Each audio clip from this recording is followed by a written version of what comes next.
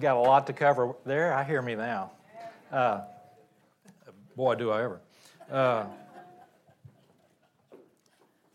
Let me start in prayer. We need it. I need it. Father God, thank you for this time, this morning, Lord. Thank you for this day to remember the miracle of our independence, Lord, and what this country has meant for the last 2.5 centuries. And we ask you to continue to bless us, Lord. We thank you for your word that you've given us, Lord, and we seem to be making our way toward the end of this fabulous book. We thank you that the Holy Spirit led Paul to write it, and we thank you that there's so much in it for us. We praise your holy name in Jesus Christ today. Amen. All right. I did not finish the section on the day of the Lord last week, so I've got a little bit to go back and catch up with, and then we'll try to see how far we get toward the end of the chapter and the end of the book. So I made it, we were about to discuss verses 4 and 5, and I think it will help us to keep the context here. I'm going to start in verse 2 of chapter 5 of 1 Thessalonians, and I'll read through verse 5, starting with verse 2. It says, "For you yourselves know full well that the day of the Lord will come just like a thief in the night. While they are saying peace and safety, then destruction will come upon them suddenly, like labor pains upon a woman with child, and they will not escape. But you, brethren, are not in darkness, that the day would overtake you like a thief. For you are all sons of light and sons of day. We are not of night nor of darkness." When we get to verse 4, the word "but" there is kind of important. And it's really a word of contrast. And the contrast here is what our lives would be like without Christ versus what our lives are like with Christ. Okay, for without Christ, we see what would lay ahead: destruction and the fury of God's wrath and judgment. That's what the day of the Lord is, and we went through those scriptures last week to see that aspect of the day of the Lord. But these verses are telling us as believers that we don't have to face that. Did you notice, I tried to slow down and emphasize, did you notice the change in the pronouns as we started? In verse 3, it was they and them. And by the time we got to verses 4 and 5, we're looking at you, and then Paul includes himself in the group he's speaking to as we. Paul includes himself, so you and we, in verses 4 and 5. Now, the day of the Lord is going to be a time, it begins in wrath, and it's on the unsaved world. But what does it mean to believers? Well, the answer is that we're not in danger. And the reason is that we're not in darkness. Think about this for a minute. Verse 2, where I started, it says, "This day will come as a thief in the night." And then as we read through, we see that the only way it will overtake anyone is as a thief. That's in verse 4. And the only persons it will overtake are those who are, from verse 2 again, in the night, meaning unbelievers. And verse 5 clearly states that we, believers, are not of the night. Okay? Believers are not meant to be overtaken at all. Because when the thief comes to this world's night, the sons of light, believers, will already be dwelling in light with the light of the world, as Jesus called himself in John 8:12, because we're sons of light. Does everybody follow this, where I'm with this?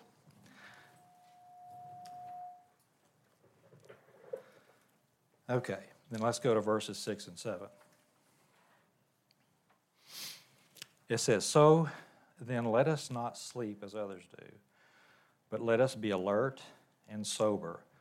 For those who sleep do their sleeping at night, and those who get drunk at night. So these verses are telling us not to sleep. Now, this is not the same use of sleep as we saw at the end of chapter 4 when we were talking about the rapture. I am really loud. But it's not referring to death, in other words, of a believer. But it is comparing natural sleep to something else. And what it's talking about is comparing it to moral or spiritual sleep. Moral or spiritual sleep. What is spiritual sleep? Well, it is the selfish and careless indifference that is going to characterize, or that does characterize, sons of darkness, sons of night. Indeed, verse 7, as I read, draws attention to the fact that it is at night when these people are sleeping. That is, when they're not discerning. And it's at night when they're drunken. And they're drunken with whatever distraction it is that the world that intoxicates them. So that they are indeed defenseless and vulnerable to being overtaken. Overtaken in judgment and God's wrath. Okay, that's all the doctrinal stuff. Let's get a little more application. Let's read verse 8 now. But since we are of the day, let us be sober, having put on the breastplate of faith and love, and as a helmet, the hope of salvation. So we see in verse 6 and verse 8, Paul is starting to give us some direct application for what all of these verses are telling us. And so he's given us some practical purpose now for what the Thessalonians have received by way of doctrine. And the two things that I see by way of application are to be alert and to be sober. To be alert. I wrote down 6 things that would have to do with being alert. Number 1 would be to be ready. To be ready. And not to be caught sleeping. Number 2, not to be caught sleeping. We should not allow the worries and the business of the world to choke out our passion for Christ. We should make our decisions, number 4, based upon God's truth. 5, we should, and this is important, we should examine the culture around us with discernment. Because 6, the caution is against us growing complacent in our Christian life. So that's being alert. Anything else you guys would add? How about being sober? To be sober. I get we are to be serious-minded and redeeming the time, not wasting the time because it's short. And we must think deeper. And our convictions should be formed by God's Word. And I believe that if we are sober, then we're prepared. And this kind of preparation is what requires us to be putting on this spiritual armor that Paul talked about. You know, without going into the details of the pieces that are mentioned, I think that in general, Paul is saying that as sons of light, we should be safe. And then he points up these 3 cardinal elements of Christian character, which preserves us from the corruption of the world. And those are, and they were likened to armor, and that's faith, love, and hope. And he gave them in that order.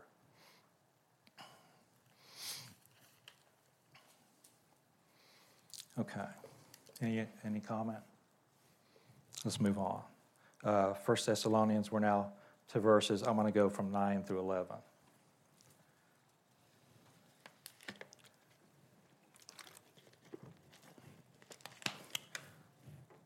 Verse 9, for God has not destined us for wrath, but for obtaining salvation through our Lord Jesus Christ, who died for us, so that whether we are awake or asleep, we will live together with him. Therefore, encourage one another and build up one another, just as you're doing. Did you notice how well this verse 9 ties in back in the first chapter of Thessalonians, 1 Thessalonians, verse 10. Let me turn over there for a second and read to you. I'm going to pick it up in 9. This is the first chapter of 1 Thessalonians, and it says, "For they themselves report about us what kind of a reception we had with you, and how you turned to God from idols to serve a living and true God." Now listen. "And to wait for his Son from heaven, whom he raised from the dead," that is Jesus, "who rescues us from the wrath to come." So we see being rescued from the wrath to come, and we see that we are not appointed to wrath, but to salvation. I think this verse, we can see it's true in at least 2 ways. And I would say in the broadest sense, the wrath to come is eternal judgment. Punishment in the lake of fire. We're saved from that. God has saved us from that because we've trusted in him as our Savior. In the broad sense. But in the contextual sense, we've just been looking at the day of the Lord, I think, which is a day of wrath. I think that we are indeed saved from that as well by the salvation we receive when the Lord comes to get us.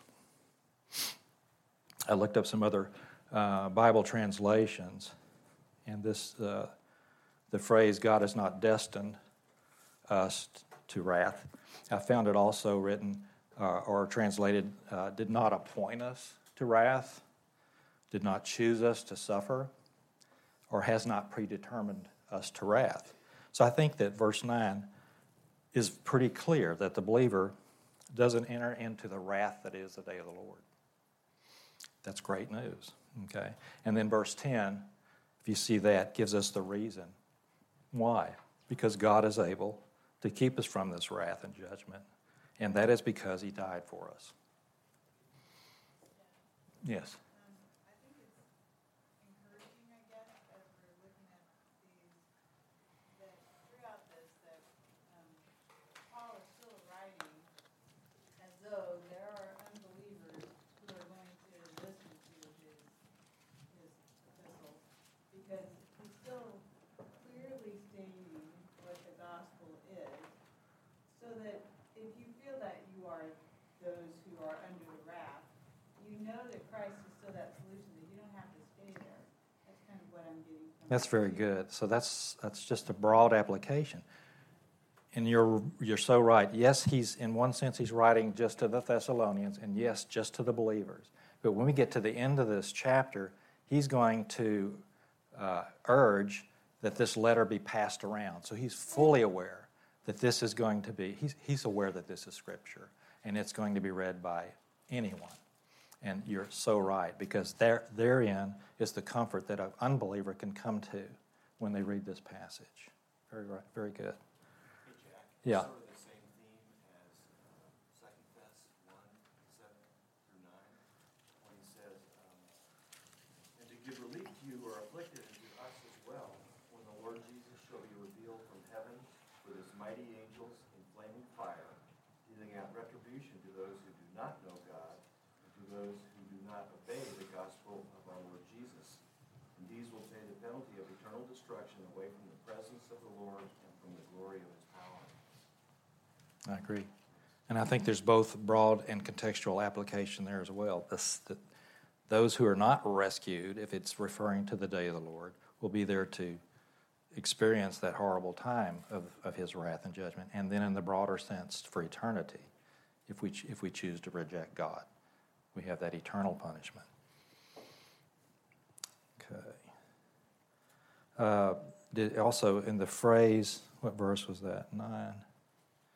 Oh, verse 10. There's a phrase, "Whether we are awake or asleep, we will live together with him." And I believe that can be interpreted in either of 2 ways also. So we have awake and asleep again. It's a little confusing because it uses sleep in one way in chapter 4, and he uses it a little differently in chapter 5 some of the time. So awake or asleep, it could be referring to living or dead believers who will all go in the time of the rapture, as we saw in chapter 4. Now, it could also refer to Christians who are watchful versus those who are, worldly or more carnal and not discerning. It doesn't matter that you're going to go. Yes. So this concept, this chapter is always kind of giving me a little bit of pause because it's ambiguous. He is speaking to Christians. He is admonishing them to be prepared. Yes. But Christians cannot add to their salvation. No. And if they are saved, they are going to be in heaven. But he never says anything without a deliberate point. Doesn't waste words. So the Christian who's being admonished to be prepared, there has to be, I don't want to call it consequences, but you do look around, especially in an age like today, and see a vast majority of Christians who are asleep, really. Yes. And so he's making the distinction, but to what end? What's the point? What's the purpose? What's the consequence of a Christian who is not prepared? Well, we're going to see toward the end of this chapter, he has a name for those Christians. I mean, yes, he makes a distinction, but they don't miss the rapture. No. If you're saved, you go in the rapture. Right. So is it merely rewards? Well, this is my next, point right here is exactly what you've hit on. The reason I said that, awake or asleep, we're going to be with him. It's this. We know this, and you've already said it. Our eternal salvation does not depend upon our spiritual keenness. Okay? And our spiritual condition, it may determine, what rewards we might receive. But our salvation depends, on one thing, faith in Christ alone. That's it. And there's nothing we can add to or take away from it. Whether our behavior is up to snuff, or whether we're doing those things to be sober and to be alert, that determines how we live our life now, and it determines the joy that we have in the Lord now. Because there were a group of the Thessalonians that they had decided, the Lord's coming soon. I'm not even going to work anymore. I'm just going to kind of hang out and, meditate a little bit. And, hopefully somebody will feed me or this and that. And they're going to be reprimanded a little bit here, but much more in the second epistle of Thessalonians. So it's all about, our walk and what we get out of it. And you miss so much by not being alert and sober in these times. Hey, Jack. Yes. Well, it seems like verse 11, encourage one another, build one another up. We should be encouraging our brothers and sisters who are just kind of coasting. We should be encouraging one another. We should want to be encouraged when we're coasting. Yeah. The funny thing about this is the people we're alluding to right now, they're not in this room. They wouldn't be in this room. And yes, we go home and we beat ourselves because, I didn't do this or I'm falling short. To even care about these things shows that you are conscious of being alert and sober, and it means something. Yes. There are multiple places, even the Old Testament kind of alludes to preparedness, but the oil and the lamps. There are so many places that admonish Christians not to be asleep, to be prepared, to be looking up, so many different ways. So it has to be important. It has to be important. And Paul certainly thinks it is. There's also the parable of the workers in the field. Some of them are in the field the entire day. Some of them are at the 11th hour. And they all receive. Okay, and Stuart's talking about the parable of the workers. The boss hires them in the morning. They're going to get X amount, and if they come in the last hour, they get the same amount, and that is his choice. And you're right, and that's kind of like it's the comparison for our salvation. When you trust the Lord, you don't get it in bits and increments. You don't ultimately become some super saint. You get it all at once. You get everything. Now, what you do with it, we're going to talk about in a minute when we come to quenching the Spirit, is up to you. But it's all available to us. All right? Now, let's go ahead. Then we're going to go to, this is the last passage, the last section of Thessalonians 5, and it's verses 12 to 28. You could call this Christian attitude and behavior, or Christian testimony towards other Christians and to God.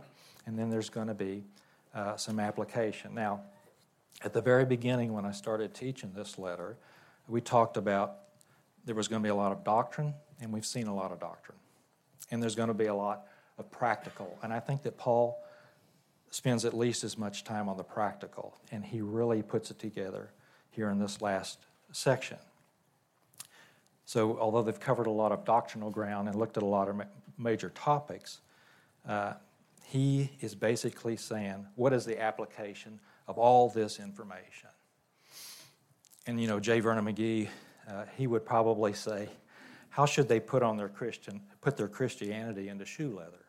And that's what we're going to look at here in the last section of chapter 5.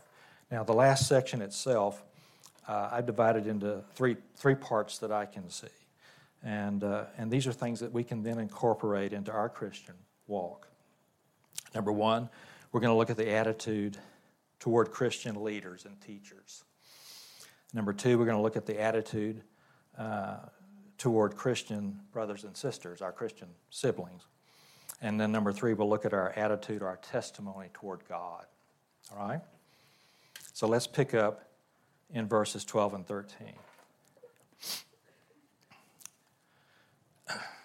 But we request you, brethren, that you appreciate those who diligently labor among you and have charge over you in the Lord and give you instruction, and that you esteem them very highly in love because of their work. Live at peace with one another. So this Thessalonian church presented a kind of an unusual situation. They'd only been established for a few months. All right? Everybody in the church was a new convert, a new believer. And some had probably been saved at the same time, maybe the same day or week.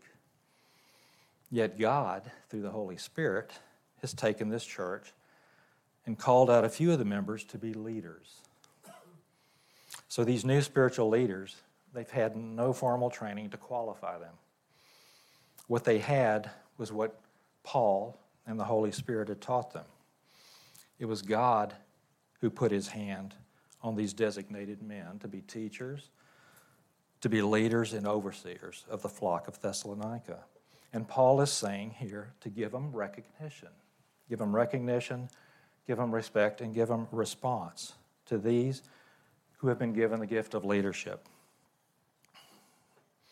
Now, some of the Thessalonians might have thought, who's this guy to take a place of leadership? Who is he? But Paul's telling them that they need to recognize people according to their ministry, not for who they are or for what they are, but for what they're doing. And that is as ministers chosen of the Lord. Scripture is pretty clear that God isn't a respecter of persons and that he doesn't show partiality. To save time, I've went ahead and just put together just a few to show the point here. These are scriptures that tell us God does not show partiality. Acts chapter 10, 34 and 35. Opening his mouth, Peter said, I most certainly understand now that God is not one to show partiality, but in every nation, the man who fears him and does what is right is welcome to him. James chapter 2, verses 1 through 4. My brethren, do not hold your faith in our glorious Lord Jesus Christ with an attitude of personal favoritism. For if a man comes into your assembly with a gold ring and dressed in fine clothes, and there also comes a poor man in dirty clothes, and you pay special attention to the one who is wearing fine clothes and say, you sit here in a good place, and you say to the poor man, you stand over there or sit down by my footstool. Have you not made distinctions among yourselves and become judges with evil motives. Galatians 3, verses 27 and 28.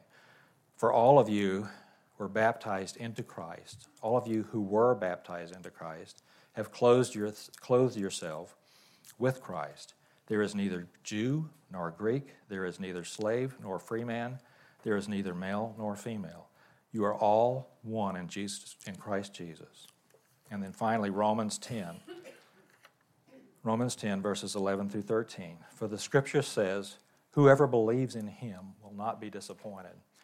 For there is no distinction between Jew and Greek, for the same Lord is Lord of all, abounding in riches for all who call on him. For whoever will call on the name of the Lord will be saved. So we see that he's not a respecter of persons. And that's not regarding Jew or Gentile, man or woman, rich or poor, leader or flock. We are all on the same level with God. Paul doesn't say that they need to accept these leaders because they're such nice-looking people or because of their great oratory skills or their advanced education. He says that it's because of their work. That is, how they're being used by God. And to recognize such a person is to recognize God and his sovereign choice. And then he goes into the next verse, and be at peace with one another. There's a direct connection and relationship between respecting a spiritual leader and teacher, God's choice, and the peace that follows. And what we're talking about here is God's order. God's order. It doesn't always look correct to us, but it is.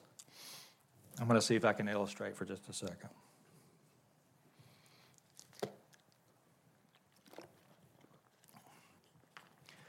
You know, I'm well aware that there are women in this room who are highly educated, and I mean theologically.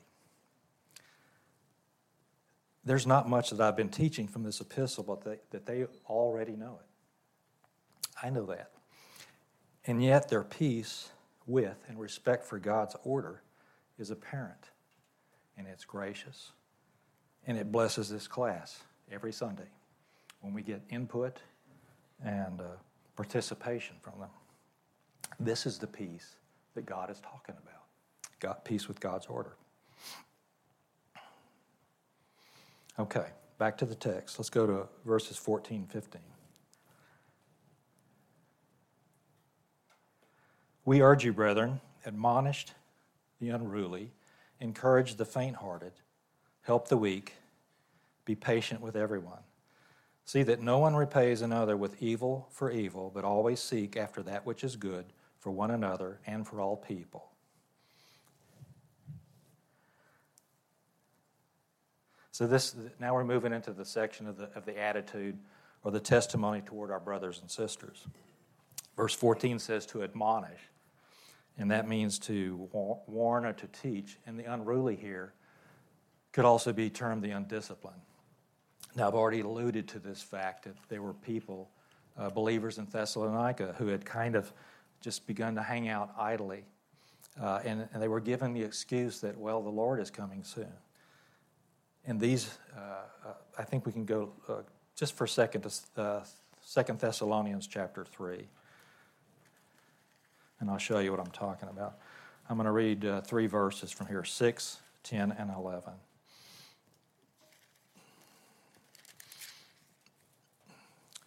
Paul again saying, Now we command you, brethren, in the name of our Lord Jesus Christ, that you keep away from every brother who leads an unruly life and not according to the tradition which you received from us.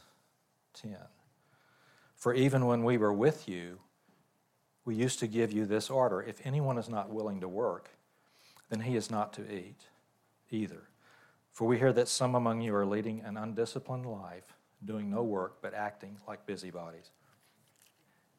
And the excuse being, Jesus is coming, and that is not being alert, and that is not being sober. That is being worldly and carnal and asleep.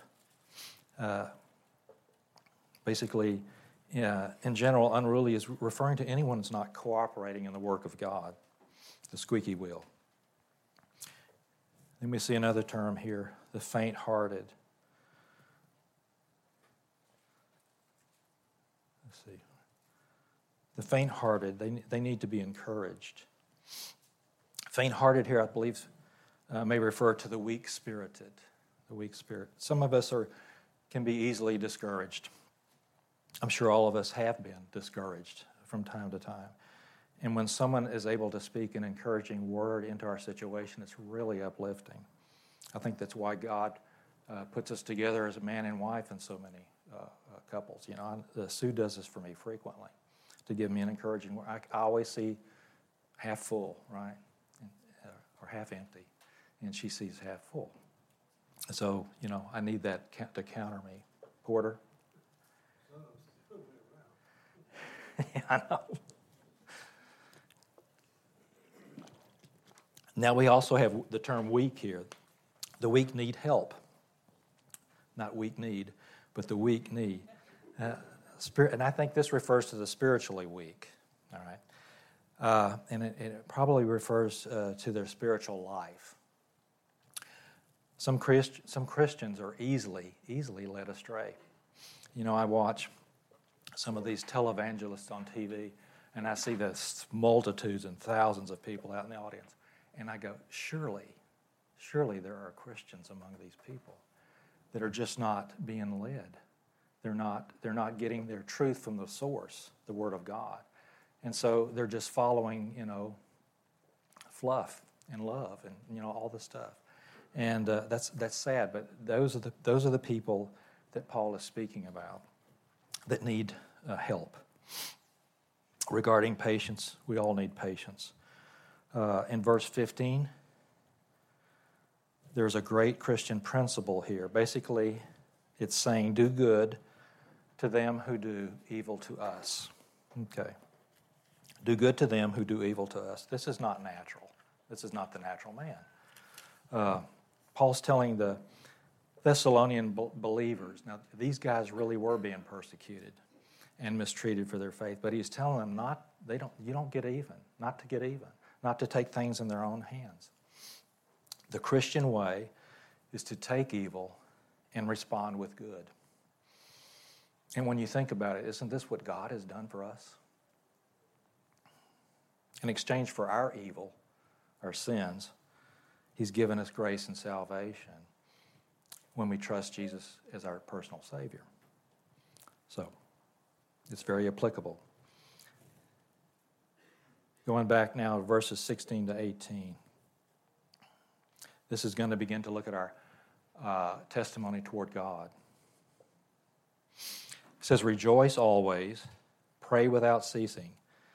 In everything give thanks, for this is God's will for you in Christ Jesus.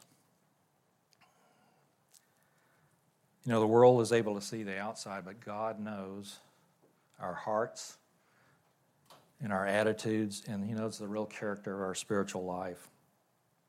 In these three verses right here, 16 to 18, the Thessalonians are given three great exhortations or commands, which, when you take them in summation as a unit, they are the will of God for us in Jesus Christ.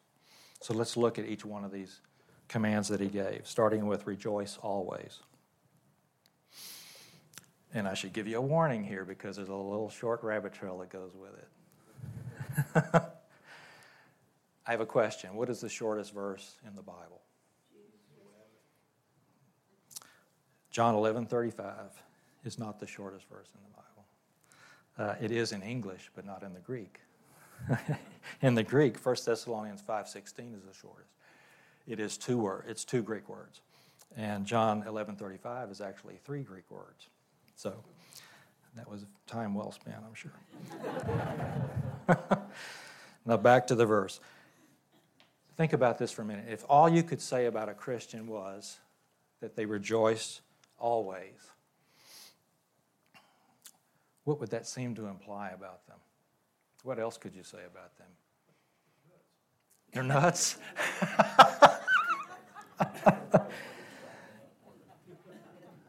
Kev, or Jeff? I would think somebody who can rejoice always is trusting in the Lord. Perfect.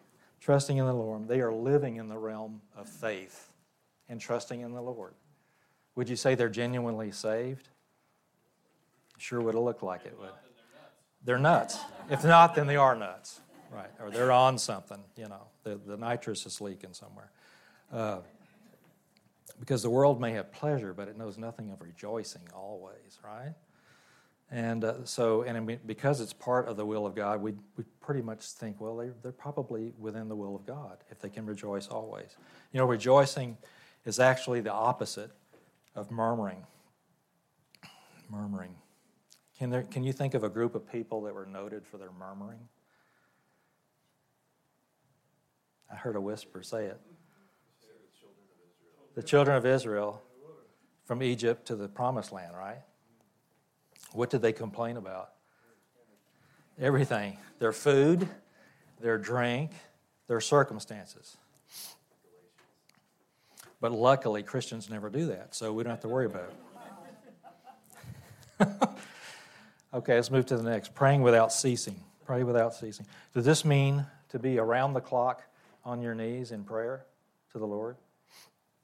Did Jesus do that? Does Paul do that? But we do have an example for us. In Daniel, the book of Daniel, you might remember, in Daniel chapter 6, there's a good example.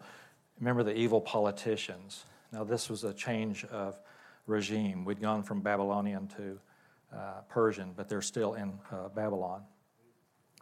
These evil politicians, they tricked the Persian leader, Darius, do you remember, into signing a decree against prayer to anyone but him for 30 days. And Daniel gave his response in Daniel chapter 6, verses 10 through 11. I went ahead and printed that too. This is Daniel's response to that decree. Daniel 6, verse 10. Now when Daniel knew that the document was signed, he entered his house. Now in his roof chamber, he had windows open toward Jerusalem. And he continued kneeling on his knees 3 times a day, praying and giving thanks before his God, as he had been doing previously. Then these men came by agreement and found Daniel making petition and supplication before his God, just as they knew he would. So Daniel was indeed praying without ceasing, wasn't he? He went right on with his praying at his normal times. Nothing stopped him from being in touch with the Lord. That's one meaning. Another is that we should always be in touch with the Lord. An example, how many times have you been at a gathering, a party or something, and you're with your spouse, and you may be in the same room, but you're not talking to each other, and yet you're still in harmony, and you still have an unbroken fellowship with them. And I think that there's an unbroken walk of communion that we can have with God, like we do with our spouse, and that is what God wants from us. That kind of relationship. The third section is in everything give thanks. In everything give thanks. You notice that he doesn't say for everything give thanks, does he? I think, when we look at people's situations, I look at some and I don't see how they can go on. And there's so much hardship that they're facing. And yet I see, and I have somebody in my mind right now, I just see a smile on their face and, there's no thought of themselves. They are constantly giving thanks in their circumstances. And I think, it's because, listen, ultimately, believers are all victorious in Christ. This time is temporary right now, but eternity lies ahead, and we are all victors in that. And I believe that's what Paul wants us to see as well. So then when we take these 3, rejoice always, pray without ceasing, and in everything give thanks, we have a recipe for a faithful Christian testimony, and it is indeed the will of God for us in Christ Jesus. Any comments on that? Yes? As I read through those 3 things, and as I was thinking about praying